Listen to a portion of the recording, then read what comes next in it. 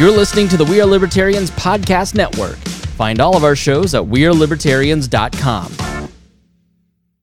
My name is Chris Spangle, if Christy Avery hasn't told you, or we haven't met. I'm Chris, by the way. Sure. Nice to meet you. A couple faces that I don't know. And I am the former executive director of the state party from 2008 to 2012. That's how I got to know many of you. And I, during that time, started a podcast called We Are Libertarians. And you can find that at wearelibertarians.com and subscribe if you're not a listener. And over the course of doing the podcast and working at the Libertarian Party, I've run across several people. As you work out in the field and you talk to people, you run into people who have pretty severe needs or have had really bad experiences with the government. And I want to tell you about a Fort Wayne area resident who passed away, which is obviously, I feel sorry for that guy, but it speaks to the cost of government policy.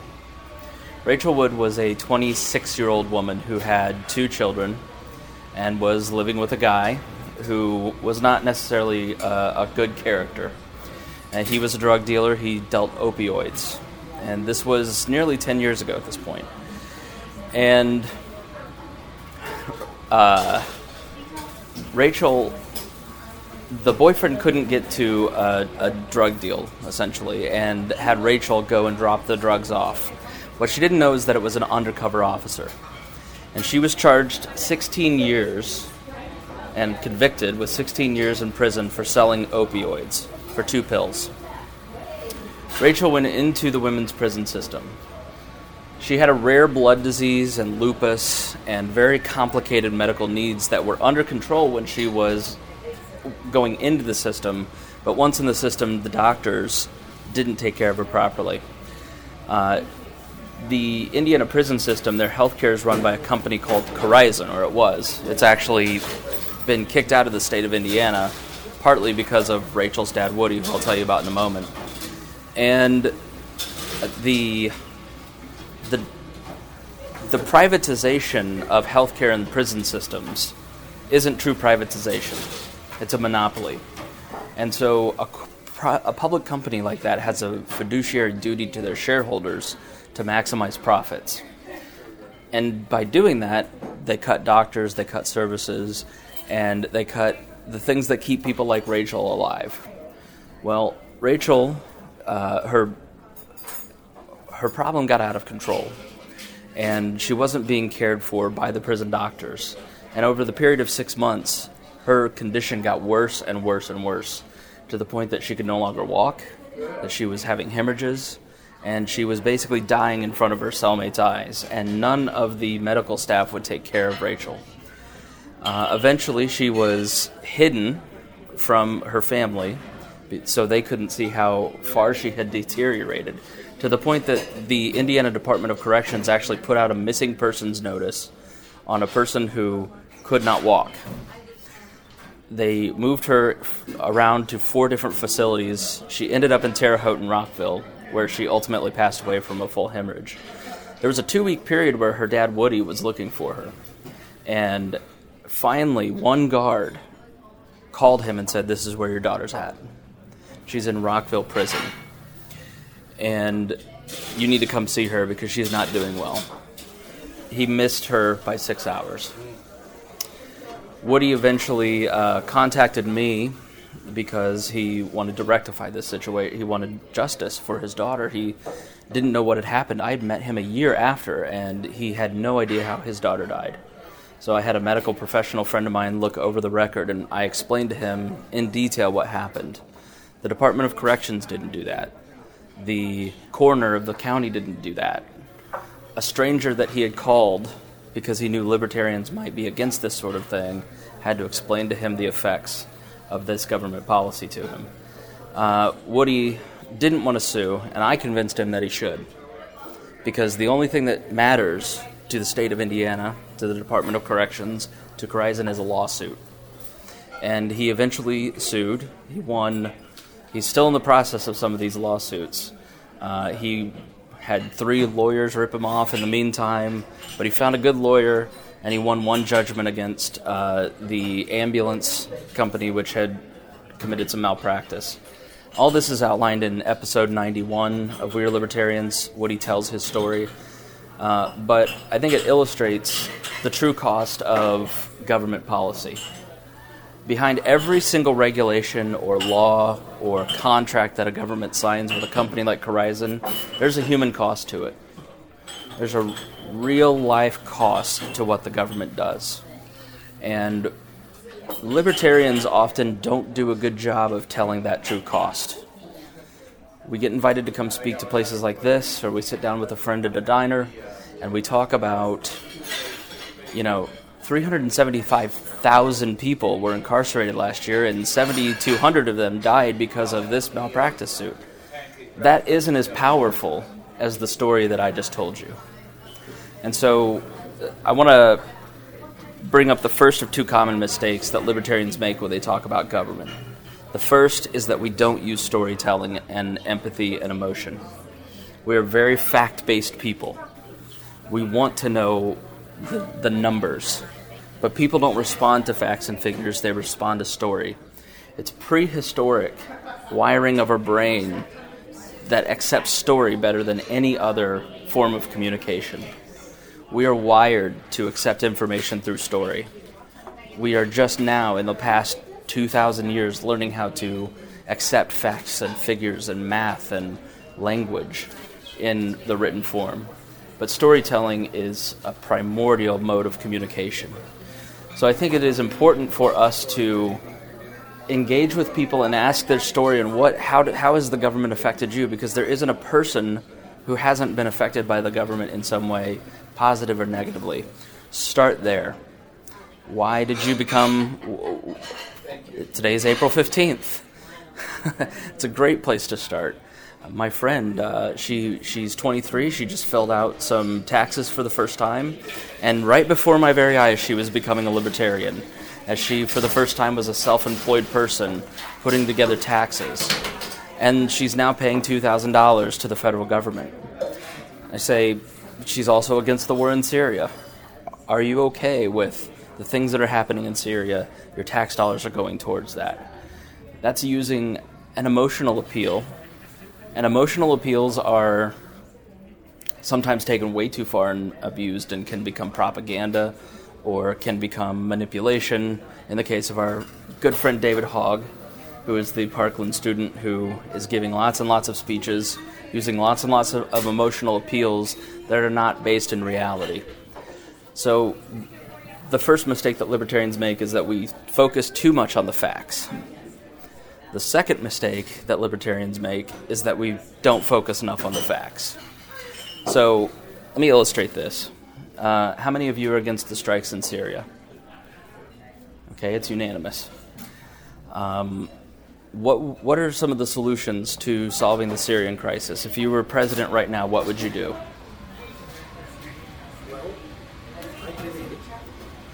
I could either let the refugees in or I could do nothing. Nothing is very cost effective. Okay, so let the refugees in or do nothing? Anybody else? What would Ron Paul say you should do? Stop killing people and bring the troops home. Now, you're not wrong.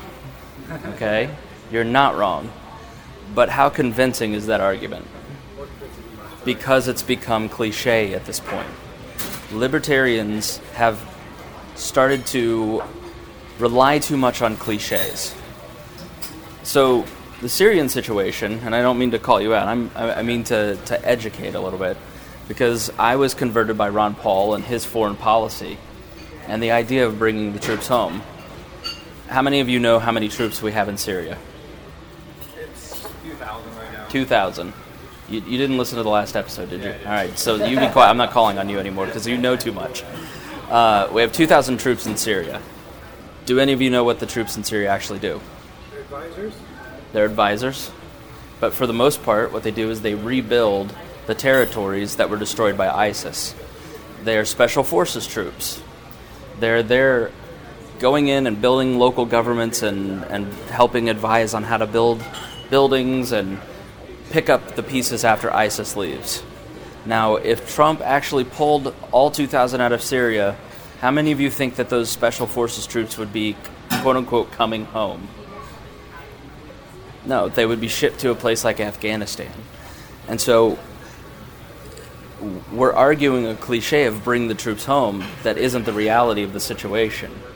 And we compound that cliche every time we repeat it to the point that our presidential candidate starts repeating it, and then he gets embarrassed on national TV. The biggest reason Gary Johnson wasn't taken seriously is that Gary Johnson didn't have enough facts. He didn't have enough policies outlined. He didn't know what he would do if he were sitting in the Oval Office. And it didn't matter that he was running against the least qualified human being to ever run for the office of the presidency, the most morally grotesque human being ever to run for the office of presidency. He still lost to him. People, for whatever reason, their cognitive dissonance can't handle Gary Johnson and the Libertarians being in charge, but they can Donald Trump because he's got, well, I'm sure he'll have advisors. Libertarians have an extra hurdle in running for office. We have to be able to exactly explain what we will do when we get elected.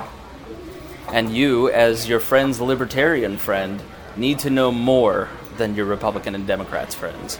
Now, it's not easy to consistently read the news, to consistently stay up on top of stuff.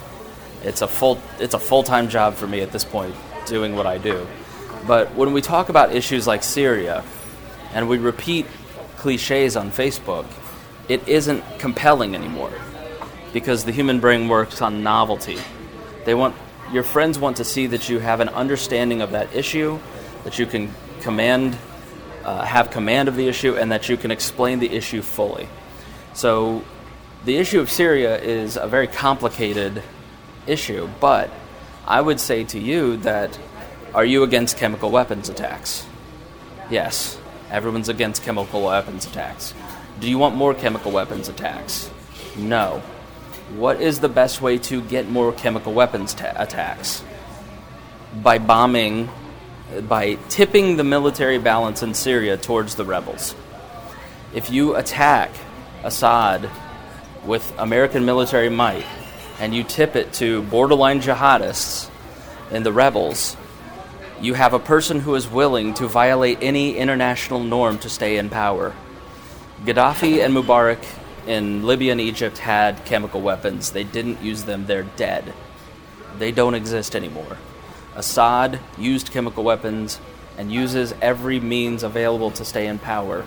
And so if you make him more desperate, you will kill more people with chemical weapons attacks.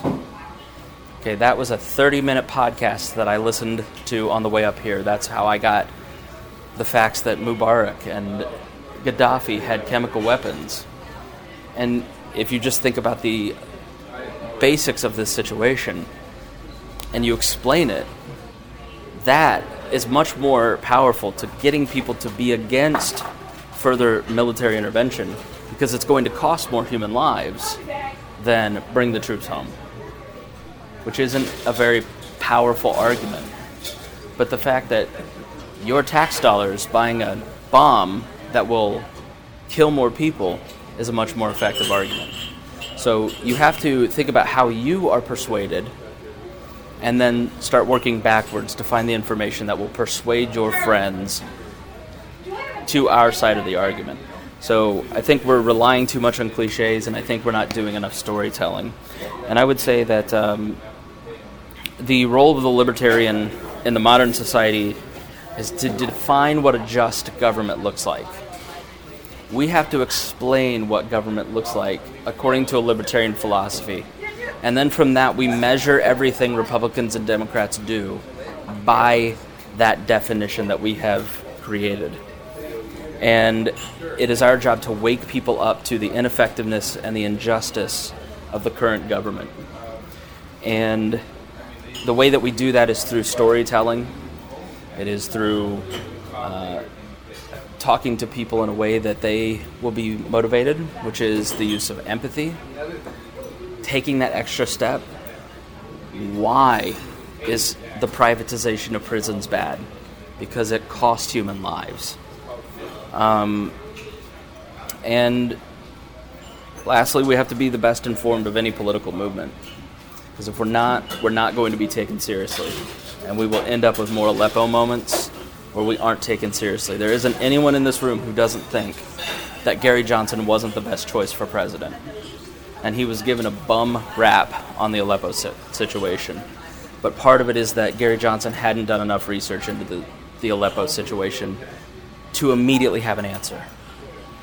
He relied on cliches to get by. So I would just say, remember these two things when you're talking to your friends, when you're posting on Facebook. Remember that you're trying to tell a story about a libertarian future. Use it, personal stories, and don't rely on cliches. All right, thanks, guys.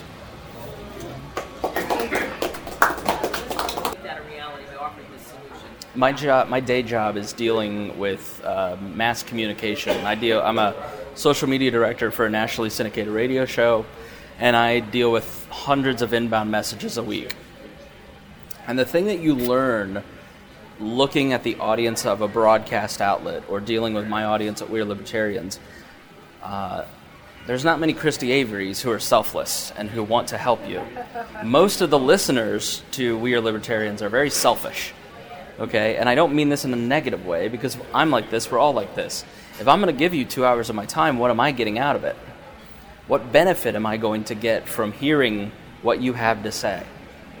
And people, normies out there, when you go and talk to them, are the same way. If I vote for you, what am I going to get out of it? And libertarians have had a failing strategy for 40 years. They don't know how to sell. They don't know how to sell. And, you know, there are people like Arvin who are legitimately should not be in leadership. But people like Arvin should be involved in the movement. He understands the cause. He doesn't understand how to explain it. But that's exactly right. Or Arvin... To have people, the message, he doesn't know how to explain the appeal of the message. Yeah. For those of you who don't understand, Arvin is the vice chair of the party. Arvin feels that if he provokes... and he just says there shouldn't be government schools, that everyone will wake up and start following him. But if I say to you there shouldn't be government schools, your next question to me will be why. And so if you're just saying taxation is theft, there's got to be a why there. What is the reasoning? And it's probably not best to start with taxation as theft. You know, because most people don't believe that. We've had 100 years of conditioning. Right. So I'm just a big fan of having an ongoing conversation with people. You know, it's like dating. And I know most of us are probably not good at that. I know I'm not. But if you... I'm trying not to be indelicate. You don't walk up and say, you know, hi, I'm Chris. Would you like to get married? It's probably not going to get a good reaction, okay? You have to have some sort of salesmanship, okay? We're dealing with people where we're not defining the overarching world that we're trying to build, and yet we're expecting people to completely change their entire ideology that they've had in their brain for 30, 40, 50 years. So there has to be some salesmanship in that. Jeanette? Well, stories are certainly emotional and they stick with you, but to defend your case, people are going to ask of you dates and facts and locations, and that adds respectability. So shouldn't you combine them? Absolutely, yeah. I'm not saying it's a binary choice. There has to be. Had I stood up here and I started my speech with 150 women died in prison last year because of failed medical treatment, would that be more or less effective than the Rachel Wood story? And I think what a lot of libertarians do is they say, oh, well, I'm going to speak to libertarians on April 15th. I should do a speech about taxes. I'm going to talk about the economic impact of tax cuts. And then everybody has a nice time, but then you don't remember anything that you've said. You have to personalize it. And so you have to add some element of humanity to the argument. We joke about how we're the party of data, not like Data, but like Data, the Star Trek character. You know, we're cyborgs. So Not just Data, Star I'm an Trek. ENFJ in the land of INTJs. Any other questions? I like what you said in some regards. But I'm going to disagree with a lot of your conclusions. Mm-hmm. And one of the reasons why is I have a lot of political discussions with a lot of people, and a lot of people agree with the basic libertarian principles, and they still vote Republican, or maybe some of them vote Democrat. Most of the ones I'm referring to still vote Republican. And the reason why they do that is not because they disagree with us or don't understand it. It's because they want to make sure they win. Meaning they want to defeat the opposite opponent than they do care about getting the libertarian in office.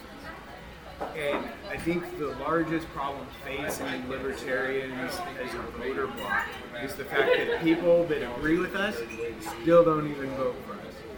So before you got to go out and talk other people into believing what we believe in, you got to find a way to make the people who already believe that vote for us. Right? Vote libertarian instead of Republican so that they can beat the Democrat, or vice versa, as the case may be. So, I think if we're going to win elections, that's got to be something that comes up. And I think a lot of the problems, like you mentioned, Gary Johnson had a lot of problems. The longer the campaign went on, the less I liked him, even though I still voted for him at the end. But by the time he got there, I wasn't sure if he should even be president by the time he became by the time the election day got there. Now, you take somebody who doesn't even have a conviction that I had that I'm going to vote for the Libertarian because I'm not voting for the other two regardless. And it becomes very challenging to vote for Libertarian when you're watching him participate and he's just kind of snarky and joking around. In most of my experience with Libertarians, these are the kind of people that are running for these offices. Almost always you go to an event and you get somebody and you understand what their core beliefs are, but the actual candidates do not seem serious about making a difference. I think if you're going to make Libertarians win elections, the Libertarian Party needs to put people up who look like they're actually serious about being in government. And I think that it's hard because one of our primary things is there shouldn't really be that much government, but let me be your governor, which is kind of the disconnect. But if you want to win elections, we can tell stories about it. But until our candidates get up there and look like they are serious, I think that's where it comes. So where do we disagree? Because have the plan. Because I'm basically outlining the framework on how to do that. Because I don't see where we're disagreeing. Well, to be honest, I'm just saying that rather than focusing on trying to talk to people who don't get it, we should try to find a way to capture the votes of the people who do get it and just start voting for it. So why are you here today? Why am I here? I want to see what y'all were up to. Okay. Because I'm already voting Libertarian where it's an option. And some of the candidates I voted for, I didn't even really like. I knew they weren't going to win. But I voted for them anyway because I want the percentage of Libertarian votes to increase. Okay, but what is the larger reason that you would even vote Libertarian? Because I don't want a two-party system. Because I believe in what the Libertarians believe in. Okay, how did you come to that conclusion? I don't follow. How did you decide that a two-party system was bad, and that there needed to be a third party, and that it should be Libertarian? What's the story that got you to that point? Well, I became a Libertarian before I understood the evil of the two-party system because I believed in a lot of things in the non-aggression principle. So that's kind of where I came in. But I have a lot of other friends who I'm talking about who also believe that, and they won't vote Libertarian because they think we can't win. And they see the candidates, and the candidates don't seem serious. I agree. Mark Rutherford's the most serious candidate for an office that I've ever. That was a great talk and stuff. Yeah. But I'm talking about like when you see them But I'm saying, by and large, I agree with you. I think Libertarian Party candidates are woefully unprepared to get elected. And it's because they don't want to get involved in local government in any way, shape, or form because it takes work. And likewise, I hear a lot of people say, I don't want to vote Libertarian because I don't want to give up the security, or there's I don't want Hillary Clinton to win, or I don't want Donald Trump to win. And so it's broken down by their larger value system. Okay, why is this the value? You have to ask them, why is this the value that you hold? Why is winning the most important thing? What has that gotten you? What is you have to eventually work it back to the point where it is in their interest, and they realize that it's in their interest through the use of questioning, that they go, you're right, it's not in my interest to vote for Republicans or Democrats anymore. And that's what I'm saying. There has to be, it's not about knocking on a candidate's door and going, hi, I want to tell you a story. It's not that simple. What I'm saying is use people's self-interest and try to open their eyes to the larger set of values and principles that they hold, and then say, why aren't you living out those values? And it's an interpersonal conversation over many months that takes place. But to say, I just find people who say, well, I don't vote for the Libertarians because a guy got on stage and danced naked at the convention. Well, you weren't voting for the Libertarians anyways, ever. Like, there's no point in casting your pearls before swine. Like, there's some people you're just never going to convince. So move on to the next person. You know, I've after 10 years of doing this and having hundreds of conversations, maybe thousands of conversations with people like yourself who are kind of new, like those people you're talking to, they're probably just never going to vote Libertarian. You know, even if they totally agree, they're not willing to take the risk for whatever reason within their own value system. And you've got to figure out what that is, and maybe you have a chance, but maybe you don't, you know. And just saying, I'm going to wave a magic wand to make the Libertarian Party perfect is just not reasonable, you know. I guess what I'm saying is, you know, it's good to get new converts, but we should wonder why the converts aren't coming to church. Yeah, no, you know what I mean? I agree. And like I said, like a huge portion of my circle of friends, I have a large circle of friends because I work with hundreds of different people every day. And a huge portion of them share the core libertarian beliefs, but very few of them, if any, besides myself, actually vote libertarian. Right. And it's not because they don't buy it; it's because they don't think that we can win, and they don't think that, like when they listen to Gary Johnson talk. I mean, I don't know. I know it's a difficult problem and everything, and you're trying to solve one problem, and I think a different thing is the main problem, but. I'm also coming at it from a long period of working on that problem. I mean, a lot of new people will say, oh, well, the Libertarian Party is in this state, so therefore I'm not going to get involved and make a change. It's like there's a lot of people very unhappy with our current leadership of the party. I'm one of them. But a lot of those people are not willing to actually come to a county convention or a state convention or a national convention and do anything about it. And so at a certain point you go, you can't criticize me if you're not willing to put some skin in the game. And there's a lot of those people who are just not willing to do anything because they don't want to work. They want to bitch. And I don't have a lot of respect for people who just want to cast out the hard work of people who are on their team when they're not willing to put any skin in the game. You know, everybody has some level of ability, be it time, money, volunteering, advocating for candidates that they believe in, taking the risk of alienating themselves from their friends and family by taking a moral or ethical or political stand. And so at some point you have to politely say, what skin are you putting in the game? Because if you want to see the Libertarian Party do well, you have to be a part of that. You know, because there's a lot of people. Mark Rutherford's done it for 30 years. I've done it for 10. You know, Robert, I think 15. It's like we're tired. when are the next line of recruits coming up? So, and I think things like our vice chair don't help. because then that creates conflict in the party, and you see the infighting, and you just go, okay, they're not the perfect solution. So I think we're in total agreement, because Does I'm. the party have a way to educate its candidates? Say somebody here decides I'm going to be on the ballot for local whatever libertarian.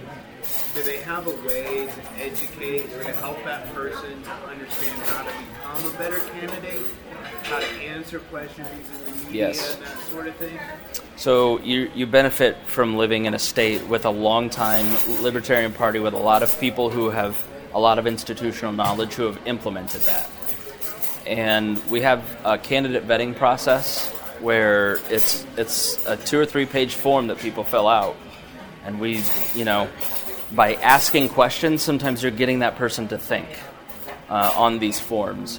And also you're getting some of these forms back and you're going, there's nothing about your views on some of these things that are even remotely libertarian. Like, I'm sorry, we're not going to put you on your ballot. So we do have a candidate vetting process. People who are in leadership, they have to have 2 signatures from people in leadership from either their county or the state party. We have regular candidate training sessions. I think in the last year we had 3 or 4 candidate training sessions. So there are a ton of resources available. It's you just probably as a voter wouldn't, or a sympathetic person of the party might not know that, but the party advertises it. But it's hard with so much information. It's hard to kind of catch that stuff. For example, I followed I'm Pepper. sorry. We got to wind up this presentation, but you two can sit across and talk 'Kay. some more.